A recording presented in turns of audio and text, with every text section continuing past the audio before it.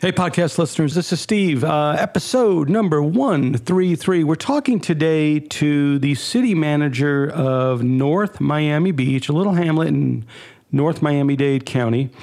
Episode number 133. I think this is a good episode for this reason.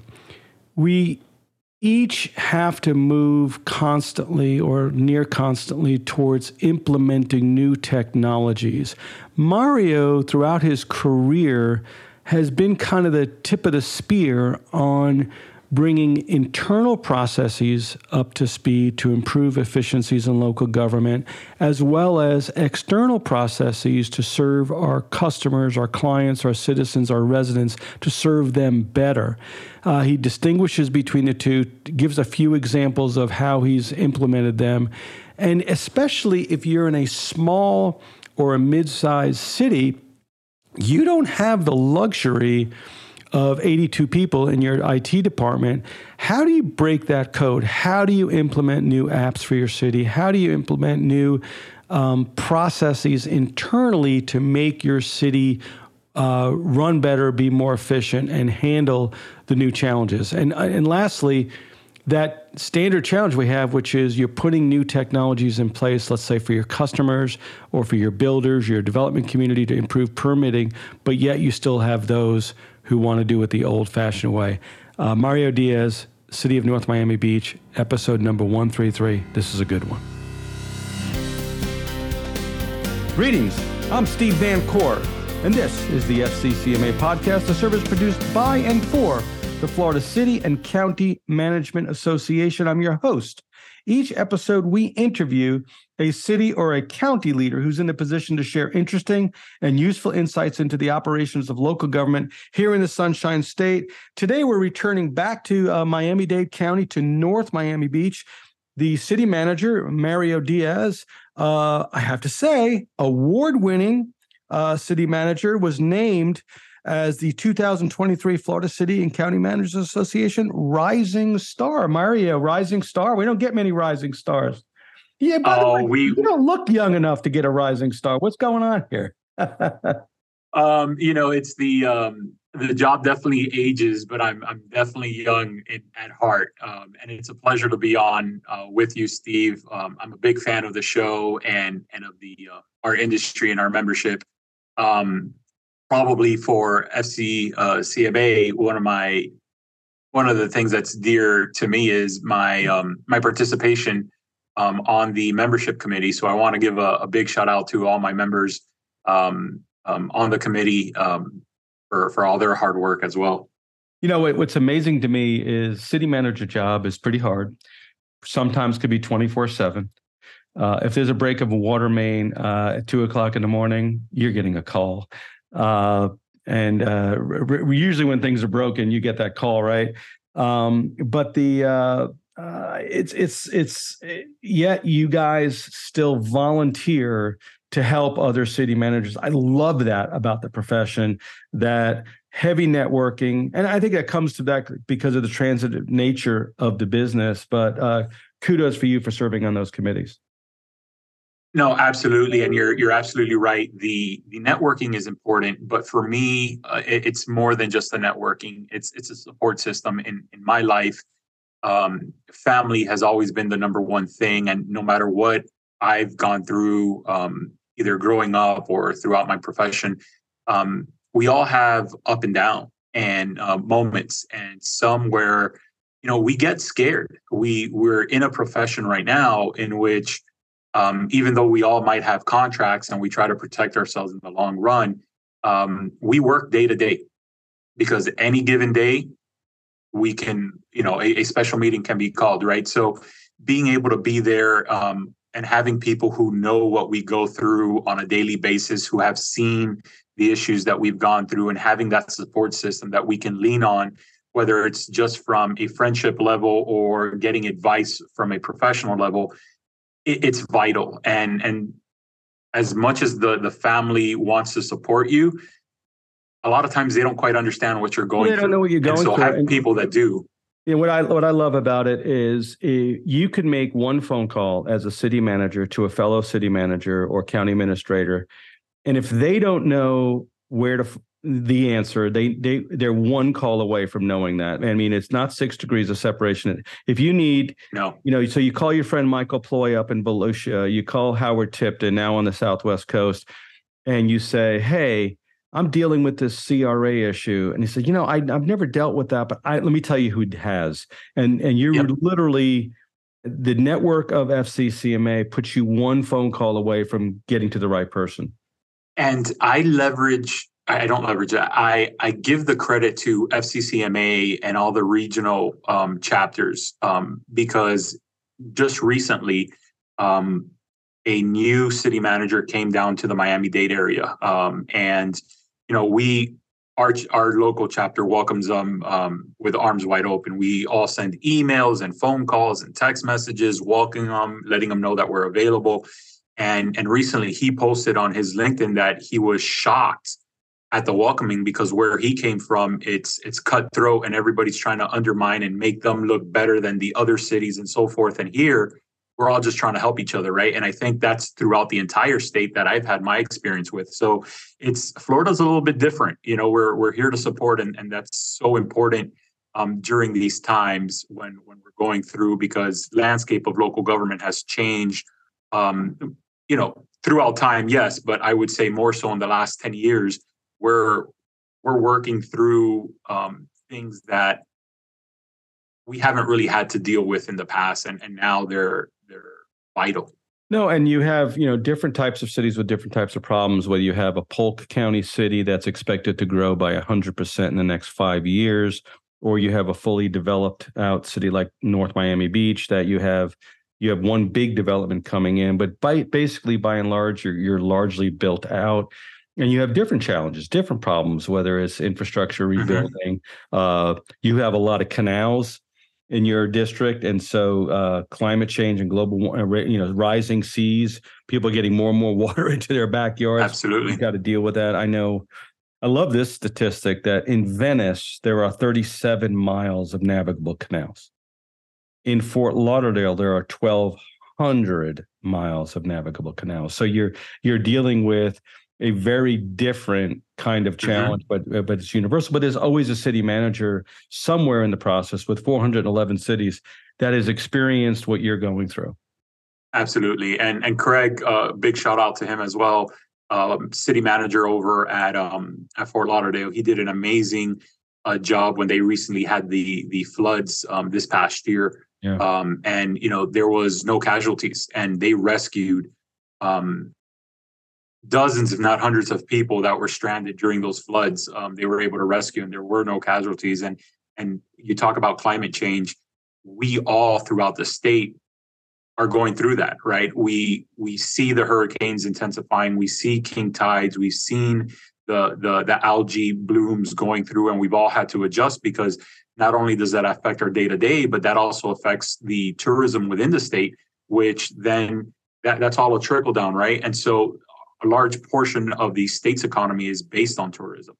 And so we need to be able to protect our vital resource, our climate, our environment, because it changes the way we do business on a day-to-day, and it changes the quality of life for all of our residents and our stakeholders. And that's what we're here to do. We're here to make sure that we give them the most optimized, the most efficient, the most effective. You can use all these buzzwords, right? But we're here to kind of manage what that quality of life is for everybody, visitors, and it's an interesting balance, because you have both short-term issues and long-term issues. You have highly localized issues like a zoning or a light change or a roundabout you're trying to put in, yet you also have long-term issues you've got to deal with as well. So it's long and short, big and little, all rolled up into one. You got to take care of the day today, but you also have to plan for tomorrow, and that's part of the challenge. And which brings me to a subject I really want to explore with you, Mario. You throughout your career, you've been sort of you have a number of different things you do, as with most city managers, but moving people to new technology. You had an employee, you moved to web-based technology, you implemented an app for people who need rides.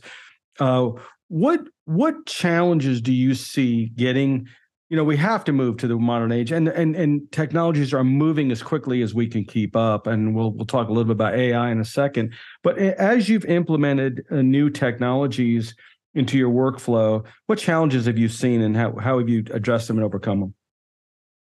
You know, there are a lot of different opportunities and a lot of different solutions to the problems or the opportunities that we have in front of us, right? Out of necessity, I've needed to see what would bring me the most efficient and effective methods to deal with whatever the municipalities that I've worked with or the government agencies that I've worked with, they have. In most locations that I've been at, we've had very limited resources for staffing. For example, Biscayne Park, one of the most recent ones, we only had 20 employees. And the majority of those employees were police officers or a crew of 5 public work members that were out in the field trying to maintain the aesthetics of the village. So that already takes up the majority. So I needed to find different ways to accomplish the goals. And the goals are what is expected of government, what is expected of the service that is provided. Although we are the public sector, we are competing with the private sector in this regard. You have residents who are used to, especially now post-COVID, that they can get on their phone and with a few touches of their screen, they are able to have groceries delivered to them. They're able to have meals delivered to them. They can have whatever type of purchase they make on Amazon or any of those other type of apps delivered the same day at this point. And so when they go and they're looking for a building permit or they need a transit ride or they need something that is typically provided by a municipality or a county or the state, they're expecting the same level of service and the same immediacy that they get from the private sector. And that becomes very challenging for us. So we've had to take opportunities to look at how we can scale those things up with reasonable expectation, of course, because there's only so much that we have to, and we do have especially in a certain small guidelines. community, you don't have the bandwidth or the infrastructure to put in place. Because you're right, you're absolutely right. We're so used to getting in our car, the car automatically talks to our phone, automatically goes to Bluetooth, automatically puts on your music or your book on tape or your podcast or your phone, whatever you're doing. And yet, I never thought of it that way, Mario, that the expectation of seamless technology is now upon us. You can literally butt dial and order something to eat. You could put the phone in your pocket and accidentally order a box of tissues to be delivered to your house the next day. And when I go to my city government's website, and I got to be honest with you, I've been a little critical of my own city when I have to do stuff online. I'm like, oh, this thing's so awkward. It takes me 17 keystrokes to get to where I need to go, Mm-hmm. But you're right. It's not a direct competition, but it's a competition of expectations. And how do you meet those expectations? And then you have unfunded mandates from the state legislation because they're looking at this in the same manner, right?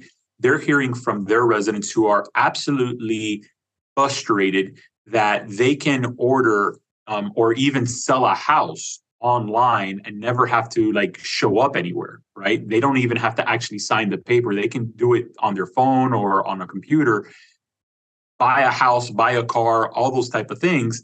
Yet to obtain a building permit to re-roof or to do anything on the house, you need to, in most cases throughout the state, you need to go to a location, fill out paperwork, turn in a bunch of different paperwork, go somewhere else. And it could take you months before you get a permit, which is why now in the state of Florida, they're pushing all levels of government to have building permits online. And that's one of the first things that I needed to find a way and implement in, for example, Biscayne Park. Everything was a complete manual paper process. It was taking several months to obtain even a simple fence permit, simply because we would get papers and applications. They would have to be copied multiple times. Then it would go to the reviewer who would have to, sign off. If there were comments, it would have to go back. it would go to the next inspector or the plan reviewer over on the building side. And it has to be that same bundle because it wasn't electronic. And so I said, look, we're spending way too much time. We're having way too many complaints.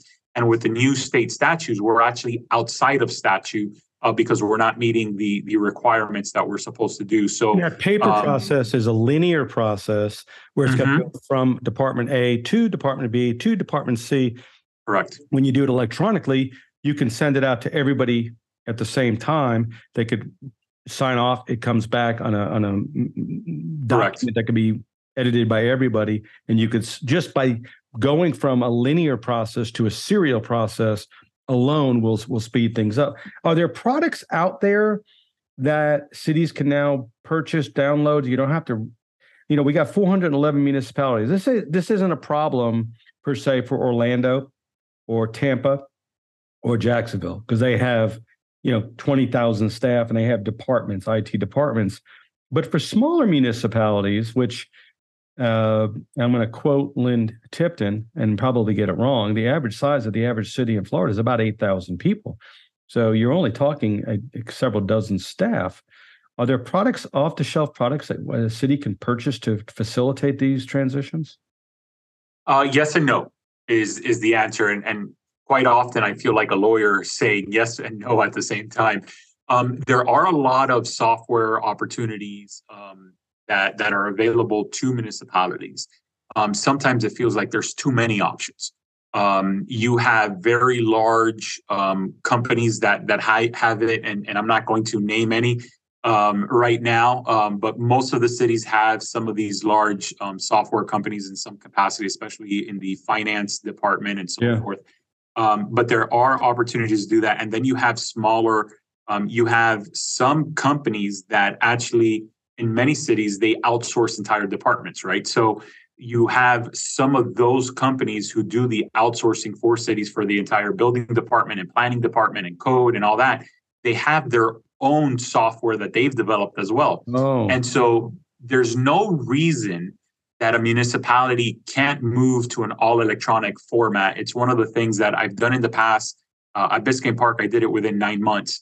But it was because we had a much more control because we didn't have the expanse amount of projects and processes that cities like Orlando or Miami-Dade County, or anything like that may have, right? So we were very limited, and we basically knew it was, new construction, it was re-roofing, driveways, fences, little things like that, pools, things like that. So we were able to move that pretty quickly, and we got our building official involved, and we were able to control that with the vendor that we used, and I was able to get everything up and running in 9 months.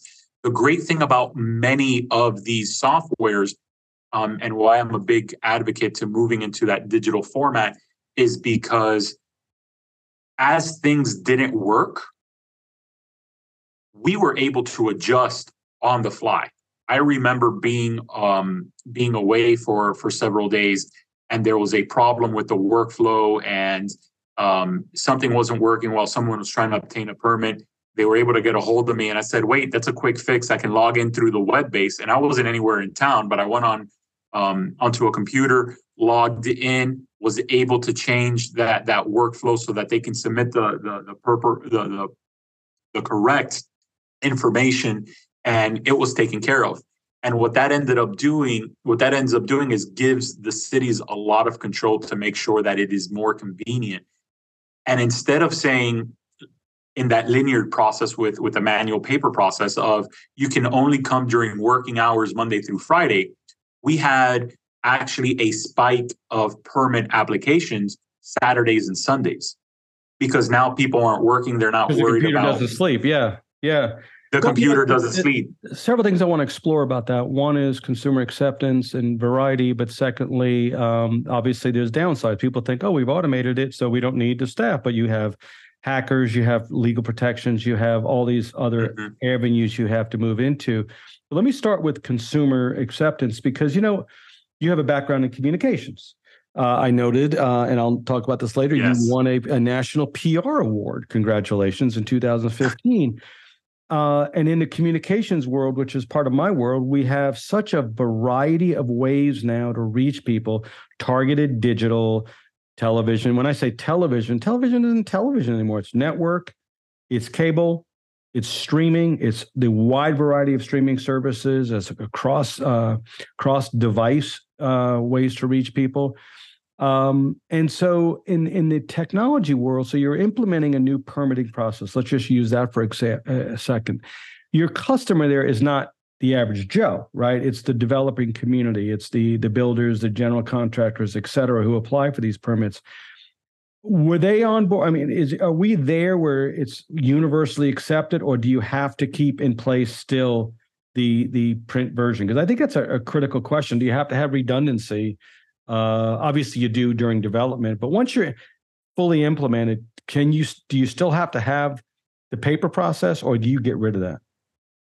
So I think every community is going to be unique as to what their needs are and what their community is made up of. I will tell you from my experience, the development community, that industry, is clamoring for us to go 100% digital because it makes their job a lot easier. The expediters, they would rather log on to the system, find out where it is, and make a phone call if they need to, or communicate, because a lot of these systems allow you to communicate with the plan reviewers directly through a chat feature, as opposed to having to pick up, go visit, what's going on, where, and walking that through. So Right. From an industry standpoint, they're clamoring for us to move this faster, because it makes their job easier to do. And you're, like you said, it's a 24/7 opportunity. So what they couldn't do on Friday, they can still continue Saturday or Sunday to be submitting that Absolutely. You can get information up as they Saturday need to. morning, grab your coffee, and you have 12 projects going on. You can say, let me check on where all my permits are. You could just log in, and there's a status. Okay. I make a note. Okay, I got to call. But in the past, you'd have to call Howard in whatever Right. department, stand I on think hold, wait for him to call you back.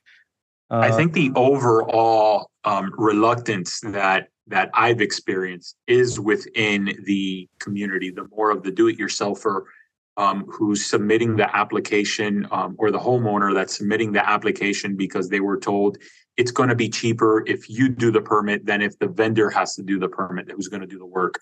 And so because they don't quite understand the process overall to begin with, sometimes they don't understand the question that's being asked, right? Like, what classification is the vendor? Is it a class 4 or class 3? And they're like, huh?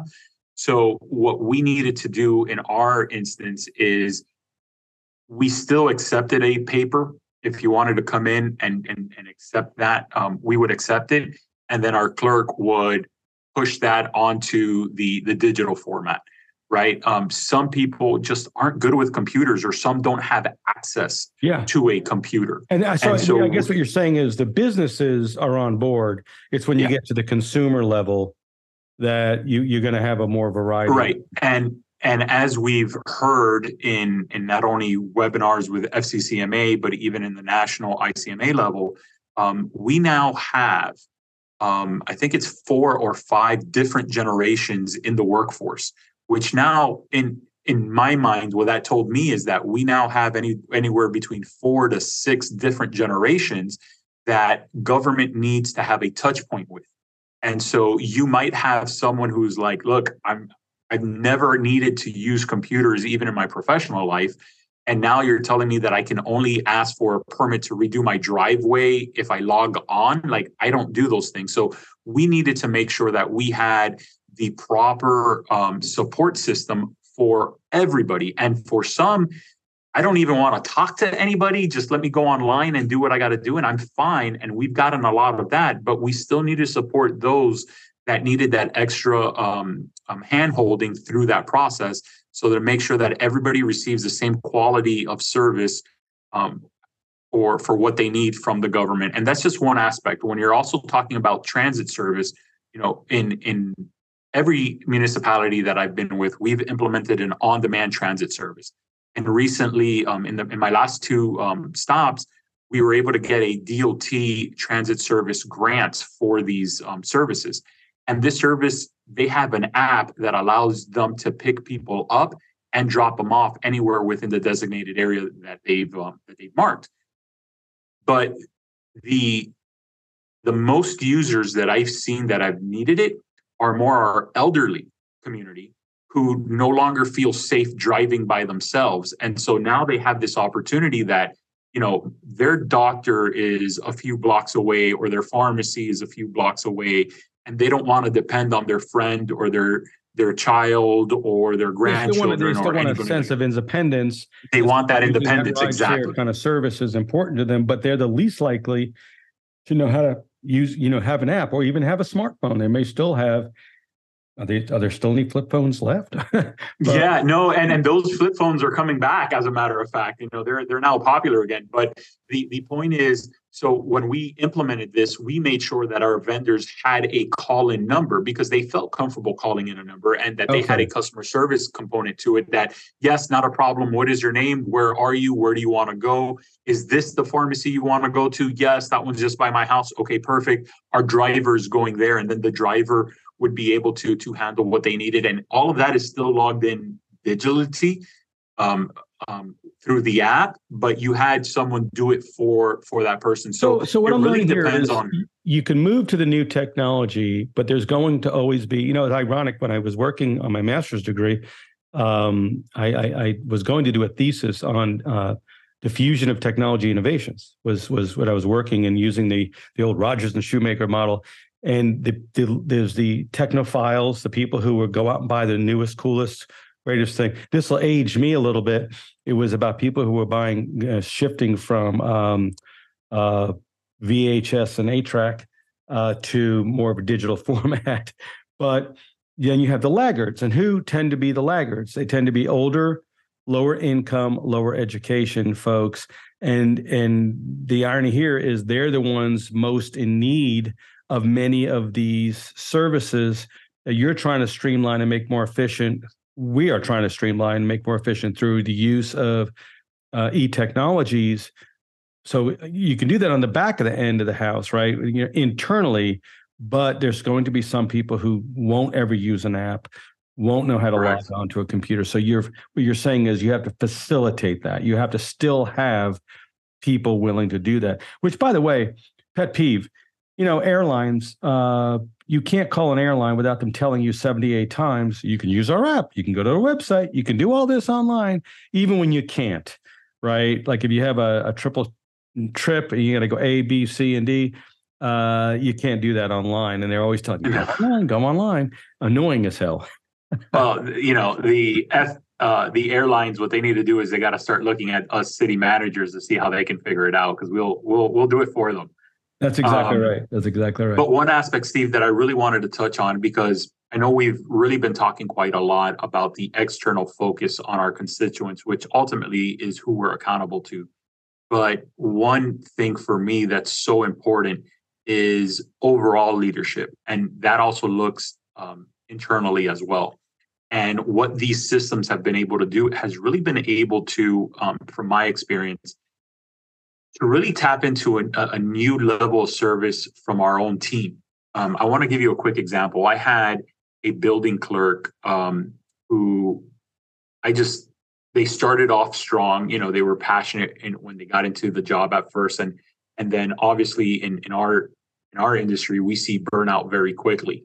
And in a small location, you wear a lot of hats, right? And it's usually a department of one. And so they got burned out pretty quick, and their performance started to decline very rapidly, to the point where in building, as city managers and assistant city managers and departments, we all know if to run a city, you need to make sure that the water is flowing, the garbage being picked up, and that your building department is issuing those permits so that people can improve their lives how they want. And when one of those starts to fail, there's going to be a large outcry. And I started to hear that. What I saw was that the system was set up for her to fail because it was all that linear. And I kept saying, you got to give me a little bit of time, because I will prove to you that she's an amazing employee. And I will prove it. And they said, okay, Mario, we're going to see. You're going to use up a lot of your quote unquote political capital on this and on this program. And we're going to see. And once I was able to implement that program and it went on, all of a sudden, she started to shine again because now the system was set up that she can better manage. She didn't have this linear process in place. People were being held accountable. The reviews were being done much quicker because they were all online as well. So we were able to get the proper plan reviewers to do it. They can do it much more convenient. We can bring in more people to help on reviews. And all of a sudden that department started turning around where we started hearing the compliments again. Like, oh, wow, this is great. We're getting a lot of feedback. I can talk to the people immediately. We're starting to see that benefit as well. And I think from as city managers, when we have an opportunity to improve a process, whether it's a process like using technology to improve the building department, the transit, whether it's our finance department, AI is now going crazy throughout all of the different industries, and our IT departments are trying to figure out how we can start using this within local government. Right. My focus is finding how does this improve our employees' day-to-day operations, because now we can start looking at underperforming employees change a little bit where all of a sudden they can be high performers again. And that makes a huge difference because that starts affecting the lives of our own staff, and they feel the support from us as they're giving me the resources and the tools to do the job better. So and to be like recognized for that. Yeah, so what you're saying is, on one hand, the internalization of new technologies to improve the processes, to improve the work environment, to improve the workflow, and to make people's lives easier and better. On the other hand, we were talking about new technologies to improve customer service, right? The outward-facing technologies, and you're talking here also about the inward-facing technologies, recognizing that, and it's funny, Mario, because we live now in a post-technology world. I don't mean post-technology meaning anti-technology, but post-technological innovation. There's so much innovation going on. We have to adapt and move on. Using technologies, you just don't have. Look what we're doing right here. Yeah. You're sitting in North Miami Beach. I'm sitting in Tallahassee, Florida. Someone is probably going to be listening to this while driving to work in Hillsborough County or Okaloosa County, and that's an amazing use of the technology, right? And it's almost seamless. Or they could be listening from the state of Washington or somewhere overseas as well. I mean, we have the potential to reach so many. Not only here with this podcast, which is always amazing, I'm always a big fan of, but also with the services that we provide. Florida is a leading state, not only in our country, but in the nation. We have just down the street from us, and or I say down the street, but it's really up the state. We have some amazing things that are being incorporated with AI. We now have AI being brought into plan reviews to see if it matches zoning codes for each on. We have individuals who have been able to lead their organization and their team to absolutely say, you know what, it's okay to try something new. And we can do that. We can mitigate risk and still try something new to see if this will work. We have amazing cities locally down here, and I'm not going to go into a lot of the examples because I always fear that I'm going to miss out on highlighting someone. Yeah. And I'm always a big fan, but you start seeing what everybody's doing. You go to the FCCMA Winter Symposium and you go to their annual conference as well, and you start listening to what all of these other cities have been doing. Just down the street south of me, I have a municipality who on the CRS program that the state has, that depending on what the city does with their building department and so forth, they can save, they get a rating, and the lower the rating, the higher the insurance discount their residents can get. I've got a city who's now, I believe, rated 3 out of 10, right? And so that 3 ranking gives a huge property insurance discount for the residents. And they're a small little city. And so there's so many amazing examples that we have throughout the state that FCCMA is able to start putting these components together. I'm learning every day from different opportunities that we can take advantage of, and to really start saying, okay, let's see how this can match and use this here. we're looking at Fort Lauderdale, for example, here at North Miami Beach, and what they've done with their strategic plan and how they've really incorporated community participation. And I'm pushing to move that for North Miami Beach. I then took a look at the city of Doral here in Miami-Dade County as well, and they did an economic competitive and feasibility study, which we're pushing as well here. So it's funny, in all these places, I've used an analogy quite often, and it is changing the bath towels while taking a shower, right? And others, and I think Steve in our conversation, I got a different podcast, changing the blade on the lawnmower while the lawnmower is running. Exactly, right. And towels.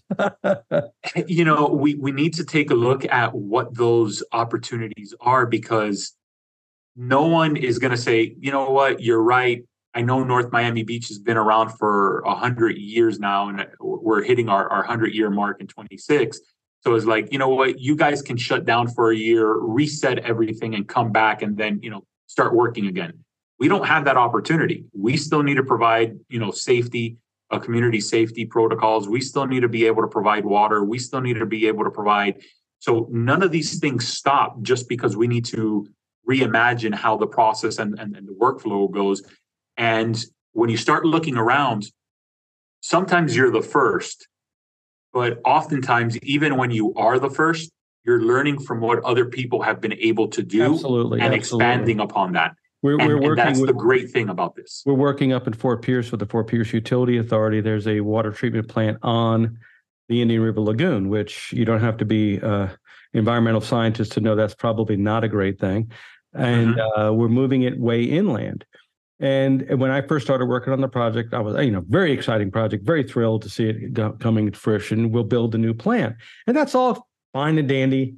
But to your point about things have to keep running, at some point, when we hook up the new plant and get it going, we have to transition all the piping, all the roads, all the water flow from toilets to road runoff to channel that water from going to the east under the Indian River Lagoon, piped into the water treatment plant, to the west, the southwest part of Fort Pierce, into the new treatment plant. That's a great example. You can't just say, okay, everybody, don't flush your toilets or drink any water for the next 48 hours while we make the transition. You've got to do it while they're still flushing toilets, right? And brushing their teeth, and the rain comes, and the summer storms, et cetera.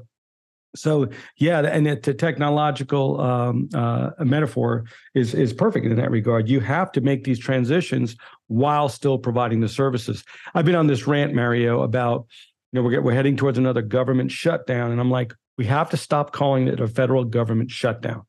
We're not recalling all of our nuclear submarines. We're not shutting down all the federal roads. We're not shutting down our airports. It's a government slowdown. But and then also joke and say, imagine for a moment if a city, you had a budget dispute within your city and said that we're shutting down the city for a few days. People would lose their minds, right? Traffic lights wouldn't work, toilets wouldn't flush, water wouldn't come out. I mean, police wouldn't respond to 911 calls, firefighters wouldn't respond to local emergencies, all those things. So you don't have that opportunity to ever shut things down. Oh. Correct. No, you don't. And you always got to be forward looking. And that's the hard part because we get so tunnel vision in what we're facing in our community. And that's what we need to focus on, right? Because that's what pays our bills, right? That's you got to handle the alligator closest to the boat while steering the boat for long range planning, right? Correct. And that's why for me, this organization and our regional organization, I'm on the executive board for the Miami-Dade Managers Association. I'm also on the board now. I might be on a little bit too many boards. I'm also on the board for the local government Hispanic network, which is another national association. I do it because I need to keep the pulse on what are the best practices, not only locally, regionally, statewide, but even nationally as well. Because I can become in that tunnel and just look at, NMB has this issue. I need to fix this issue. I have this budget constraint, or we have this budget process. And sometimes you then look up and you realize this city or this county has now reimagined what the budgeting process looks like. And if we can do that, that could solve so much and even become more accountable and transparent to our community. That's why these things are so important. No, and what just dawned on me is when you're a smaller city manager, small to medium-sized city manager, you have to belong to those boards. You have to be engaged at that level because you're not going to be able to develop these things in-house, right? No. I'm sure, Buddy Dyer, mayor of Orlando, can assign a team of 5 people to develop a new app specific for the city of Orlando, right? I'll give you an example, Steve. Mario Diaz can't. No, I'll give you an example. So Miami-Dade County has an internal IT department and even like development team. Miami-Dade County has over, I think, 26,000 employees. I was speaking to a colleague and a friend of mine, and he's on the financial side within the county. And at one point, he was like the finance director or some equivalence for the IT department. His budget at Miami-Dade County morphed my entire city budget here at North Miami Beach. And it was like, wait a minute, what? And he goes, yeah. So my general fund budget here at North Miami Beach is about, $67 to $70 million. They had over $80 million at one point. In their IT department alone. Their IT department alone. And so, they developed their own building permit application online. They developed their own transit service app. They developed their own everything online. They could do their own Zoom if they wanted to. They just need the project and the funds and they can create it. I don't have those options. Right. So I can say, wow, Miami-Dade County did that really well. I could either partner with them and get into an MOU to use theirs, or I could say, this is the result I want. Look in the private sector and be able to find what we need there. But the fact is, I was able to identify a solution that could become available to my constituencies. And I'm not the one that had to come up with the idea. I was able to see what my colleagues were able to do somewhere else that did have those resources that weren't available to them. Both for external communications and implementation technology and internally. So I want to wrap up. We're a little bit over time. And so, as you know, I'm a liar. I promised you it would only be 30 to 35 minutes, and we're well past that. But I knew you didn't speak to me too often before, so I was like, I can go on for hours if it gives me the opportunity. No, it's fascinating. I'm sitting here, as the host, you're supposed to be ready to, pop in, interesting questions, and you're talking, and I'm like forgetting that I'm supposed to be hosting this because I'm so interested in what you're saying. I'm like, oh, wait, I got to ask a question. I got to sound smart for a second here. I want to. Kudos. In 2015, you won a National PR News Community Relations Award. Quick 30, 40 seconds about what was that award about? So that was when I was with the Miami-Dade Expressway Authority, which was a local transportation state agency down in Miami-Dade. Now the subject of some controversy because the state shut it down, but go ahead. Yeah, well, I'm no longer there. But essentially, what we ended up doing is we created a rebate program. And I, as the communications director, or official title was public information manager, but as the communications director, I leveraged our department and our resources and worked with our finance department and the operations department to create this rebate. And then we needed to be able to communicate what this meant for everybody. So we put an entire campaign together. We did media blitz, we did town halls, we did mailers, we did advertising on all media, from new media, which is the social media platforms, which back then back in 2015, it was a new medium. Yeah, Facebook was still relatively new, and we needed to geo-target all that to radio advertising, to print media.